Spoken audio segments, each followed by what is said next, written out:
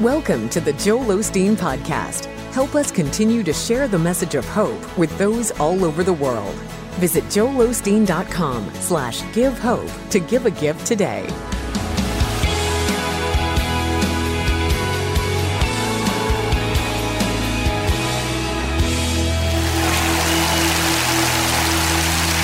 God bless you.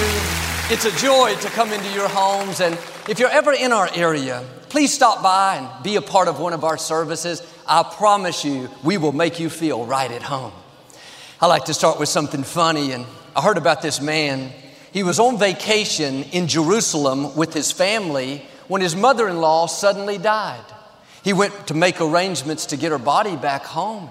The consulate said it would cost $5,000 to have her shipped, but he could have her buried right there in Jerusalem for just $150. The man thought about it a moment, said, "No, I'd like to have her shipped." The consulate said, "Wow, you must have really loved your mother-in-law." He said, "No, it's not so much that. I just remember a case here years ago where they buried somebody and on the third day they rose. I can't take that chance." All right, I have a great mother-in-law. Come on, let's say it together. This is my Bible. I am what it says I am. I have what it says I have. I can do what it says I can do. Today I will be taught the Word of God. I boldly confess. My mind is alert. My heart is receptive. I will never be the same. In Jesus' name. God bless you. I want to talk to you today about more than enough. We're not supposed to go through life constantly struggling, not able to fulfill our dreams, or not able to be a blessing to anyone else. Lack is not your destiny. You were created to live an abundant life. But if you've struggled for a long time, it's easy to develop a scarcity mentality, thinking, I'll never be able to afford a nice house. I'll never have the funds to really bless my family. But as long as you think not enough, you'll never have more than enough. You have to get rid of that scarcity mentality and start having an abundant mentality. God has ways to increase you that you've never thought of. He's not limited by your job, by your education, or by the family you were raised in. If you'll take the limits off of Him, God will bless you beyond your normal income, beyond your salary, beyond what anyone in your family has seen. I talked to a gentleman the other day. He volunteers at Lakewood, and he works in sales. One of his clients called and said that their boss wanted to speak with him. At first, he was kind of alarmed, thought something might be wrong. But this boss was so impressed with his work, he wanted to see if he would come and run his whole sales department. It was a huge promotion. The boss said, "If you'll take the position, then I'll give you ownership in this company." He said, "Joel, I didn't see this coming. I never dreamed I would be this blessed." He went from working at a company to owning part of a company. You don't know what God has in store for you. You don't know the promotions, the opportunities, the favor that He's already ordained to come across your path. Psalm 35 says, God takes pleasure in prospering you. It brings a smile to God's face to make things happen that amaze you. As a parent, when you do something special for your child, something out of the ordinary that they weren't expecting, you know how that brings you joy, makes you feel good. It's the same way with our Heavenly Father. It gives Him pleasure to see you blessed. You may not see how this can happen, but the Scripture says God will supply all of our needs according to His riches. It doesn't say according to your job, according to your talent, if the boss likes you, if the economy's up, if you have the right friends. It's not according to what you have, it's according to what He has. And the good news is God owns it all. He makes streets out of gold. If He doesn't have what you need, He can create it. He speaks and worlds come into existence. In the Scripture, a young lady named Ruth was barely making it. Her husband had died and she was living with her mother-in-law in a foreign country. She had no income, nobody to help them. All the circumstances said she was stuck. This was her destiny, a life of struggle and lack. But just because you don't see a way doesn't mean God doesn't have a way. Your circumstances may look permanent, but you can't see what God is doing behind the scenes. He's already spoken to the right people to help you. He's already lined up good breaks, promotion that you don't see coming. It's going to happen unexpectedly, out of the ordinary. You're not going to have to go after it. It's going to come after you. The scripture says when you keep God first place, His blessings will chase you down. One translation says they will catch you by surprise. God is going to surprise you. He's going to open doors bigger than you've imagined. He's going to bring people that will use their influence, their platform to push you further along. It's going to be uncommon, unusual. You're going to know it was the hand of God. It's like this building, the former Compaq Center. I never dreamed one day we'd own it. Never dreamed we'd be having church here. This is one of those surprises that chased us down. We couldn't have made this happen. Our strength, our ability, it was the goodness of God. God's dream for your life is much bigger than your own. What God has in your future is going to boggle your mind. The places He's going to take you, the people you're going to meet, the levels you're going to reach. Paul said in Corinthians, no person has seen, heard, or imagined what God has in store for those that love the Lord. You may think you've reached your limits. God is saying, you better think again. You haven't seen anything yet. I'm about to bring you into overflow, into abundance, into more than enough. Whatever level you're at, get ready. Another level is coming. What you haven't seen or imagined is on the way. Ruth would go out into the fields every morning and pick up the leftover wheat that the workers had missed. They were living off of leftovers. She and her mother-in-law were barely surviving. I'm sure they weren't thinking about abundance. Nothing in their circumstances said they would ever have more than enough. If Ruth heard this message, she'd say, not me, Joel. It's impossible. All the odds are against me. But Ruth didn't know what God was up to. Your circumstances may be against you, but the Most High God is for you. He's called Jehovah Jireh, the Lord our provider. He said, you will lend and not borrow. He says, you are above and not beneath. You may not be there yet, but God is not finished. He's working behind the scenes. Things are happening that you cannot see. Keep being faithful. Keep doing the right thing. Keep going to work with a good attitude. Joel, nobody gives me credit at the office. I'll never be promoted. You are not working under people. You are working under God. Your job is not your source. God is your source. I can assure you, God is keeping the records. Your time is coming. Ruth was faithful. She'd been through loss, in a foreign country, no income, yet you never read where Ruth complained. She didn't get bitter. She didn't give up on life. She kept doing the right thing, being her best, taking care of her mother-in-law, going out every day, gathering up the food. She could have thought, God, I'm made for more than this. I'm not going to go pick up leftover wheat. That's beneath me. Ruth passed the test in the small things. Before God can trust you with much, you have to prove to Him you'll be faithful with little. Don't discount where you are. If you don't take care of that old car, why should God bless you with a new one? If you complain about that apartment, why should God bless you with a house? If you're not faithful at the job where you are now, why should God bless you with your own business? Pass the small test. One day while Ruth was out working in the fields, God spoke to Boaz, the owner of those fields, and told him to be good to Ruth. He had his workers leave wheat on the ground on purpose for Ruth. Now when she went out, she had more than enough. She gathered it in a fraction of the time. When she went home, I can imagine her mother-in-law said, Ruth, what in the world happened? Did you win the lottery? How did you get so much wheat in so little time? Ruth had no explanation. She said, I don't know how it happened. For some reason, these workers left all this extra wheat. That was God saying, surprise. Here's a blessing you're not going to have to work for. It's going to come to you. You just show up and it'll be waiting for you. God has some of these blessings in store for you.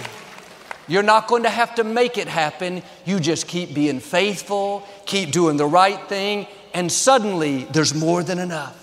Suddenly the Compaq Center, suddenly ownership in a company, suddenly the house falls into your hands. You can't explain it.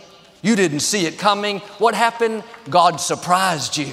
One of His blessings chased you down. And what's interesting is God spoke to Boaz to be good to Ruth, but Ruth didn't know about it. God didn't tell her, I'm going to speak to this man and he's going to bless you. All Ruth knew was suddenly her life became much easier. Suddenly there was an abundance of wheat on the ground. You don't know who God has already spoken to about you. There are people God has already lined up to leave wheat on the ground for you. People that will cause things to happen that you had nothing to do with, but suddenly you'll go to a new level. Suddenly you'll come into more than enough. You can't explain it. You can't take credit for it. There was nothing in your circumstances that said it was going to happen. That was God simply taking pleasure in prospering you. God showing His favor on you, causing you to stand out. The story could end here, and it would be a happy ending. Ruth and her mother-in-law had plenty, but God likes to exceed our expectations. Boaz fell in love with Ruth. They ended up getting married. Now, instead of working in those fields, Ruth owned the fields. She never had to go out and pick up wheat like that again. She came into a new level, abundance, overflow. Those workers she used to follow behind, now they all work for her.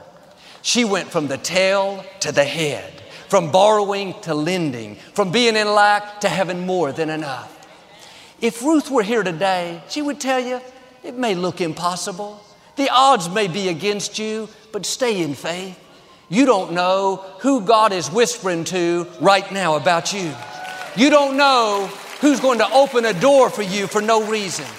You don't know who's about to show you favor that you didn't see coming. But sometimes religion tries to make us feel like we're not supposed to be blessed. We're not supposed to have resources. But the scripture says that Job was the wealthiest man in the East. He was very blessed with resources, livestock, a successful business. God said about Job, there was no better man than him. David left an inheritance to his son Solomon to build the temple that some scholars say would be over $1 billion today. David's called a man after God's own heart. Abraham is the father of our faith. He's the one God chose to start the new covenant. He too was very wealthy in cattle, sheep, gold, silver. What am I saying? God has no problem with you having money as long as money doesn't have you. Money should not be our goal. Fulfilling our destiny should be our goal. Money is simply a tool. Money can send your children to college. Money can help you accomplish your dreams. Money can renovate a Compaq Center. Money can build an orphanage. Money is not a problem. It's the love of money that's the problem. If you make money your goal and you only focus on yourself and live to show off what you have, life is not going to be very fulfilling. There are some things that money can't buy. Money can't buy peace. Money can't buy good relationships. Money can't buy health. I know some very wealthy people that are not well. Money shouldn't be our focus, but the fact is, it takes money to fulfill dreams. Now, don't let a religious spirit convince you that you're not supposed to have anything. Constantly struggling, being overwhelmed by debt, not able to pay your bills is not God's best. Jesus did not come and give His life so that we could barely get by and live off of leftovers. He came that we might live an abundant life. Abundant means plenty, plenty of joy, plenty of good health, plenty of strength, plenty of opportunities, plenty of creativity, plenty of courage. God wants you to be so blessed that you have to choose which opportunities you take. You have to choose which contracts you accept. David said, my cup runs over. Running over means you have so much you can't contain it all. I would love to take that contract, but I'm so full, I'm so blessed, I'll have to pass so I can take this better opportunity. Well, Joel, this sounds good, but I don't see how it can happen for me. It seems far out. Can I tell you, we serve a far out God, an exceeding abundantly above and beyond God. That's why He has you hearing this. He wants you to get rid of that scarcity mentality and start having an abundant mentality. A couple of years after Victoria and I were married, one evening we were walking through a nice neighborhood not too far from our townhouse. There was a big 2-story house being built. It was almost finished. Nobody was there, so we went in to look around. It had big windows, a spacious entryway with a curved staircase, vaulted ceilings, great backyard. It was so beautiful. As we were walking out, Victoria said, Joel, one day we're going to live in a house just like this one. She might as well have said, one day we're going to go to the moon. That was so far beyond anything I could imagine.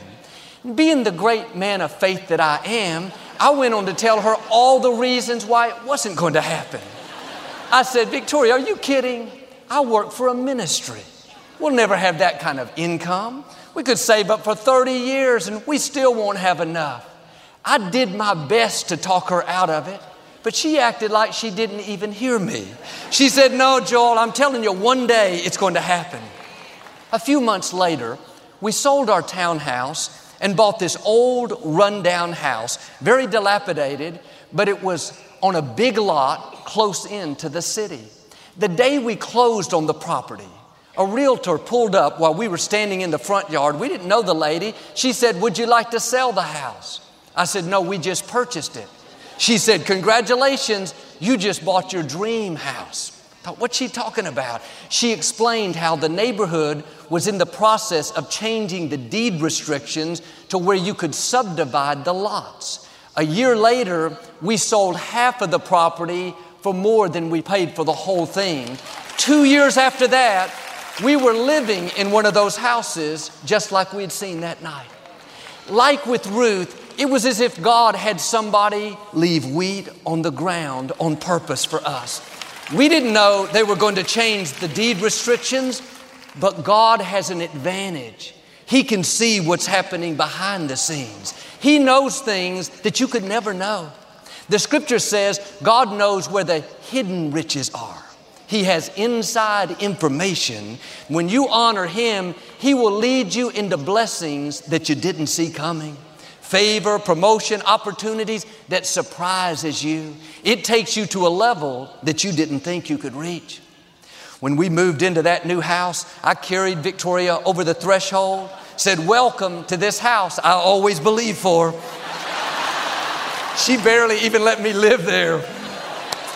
Are you doing like I did? Talking yourself out of what God put in your heart? Thinking it's too big, too much. You don't have the funds. You don't have the experience. You may not, but God does.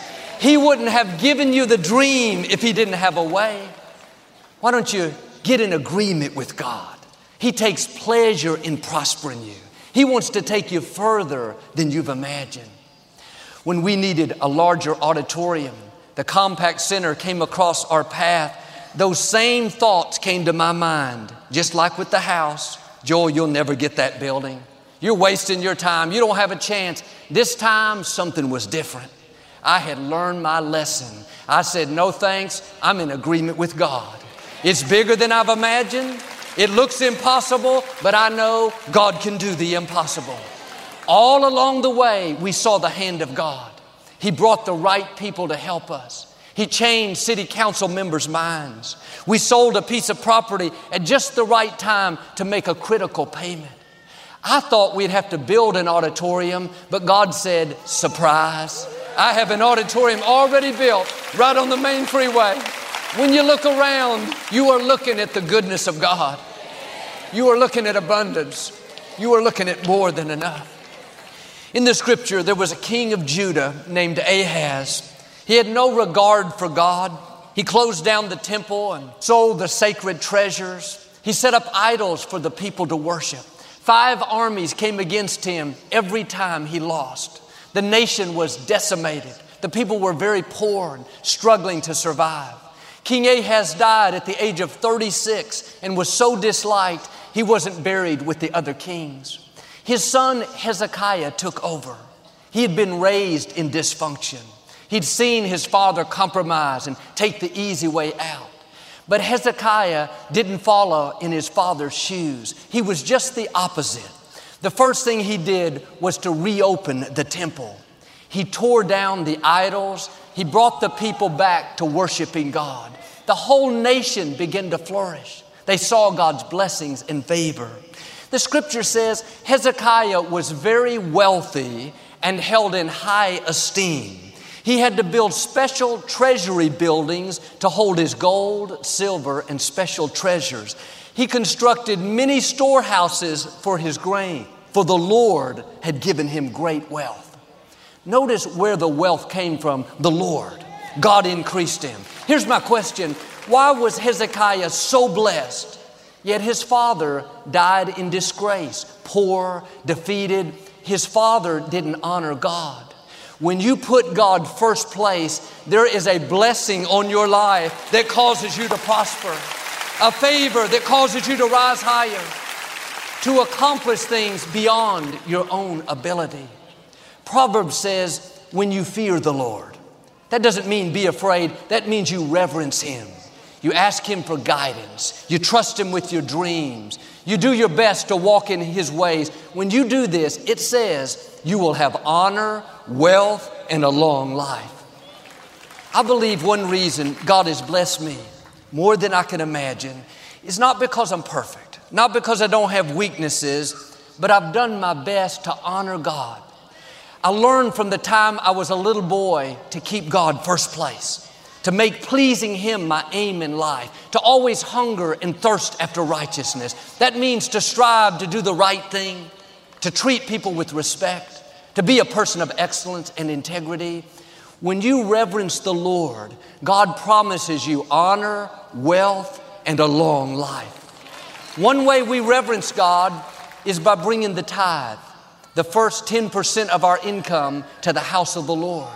When we do that, it says in Malachi, God will open the windows of heaven and pour out a blessing too great to contain. This is what happened with Hezekiah. He had to build buildings to hold all the blessings that God gave him.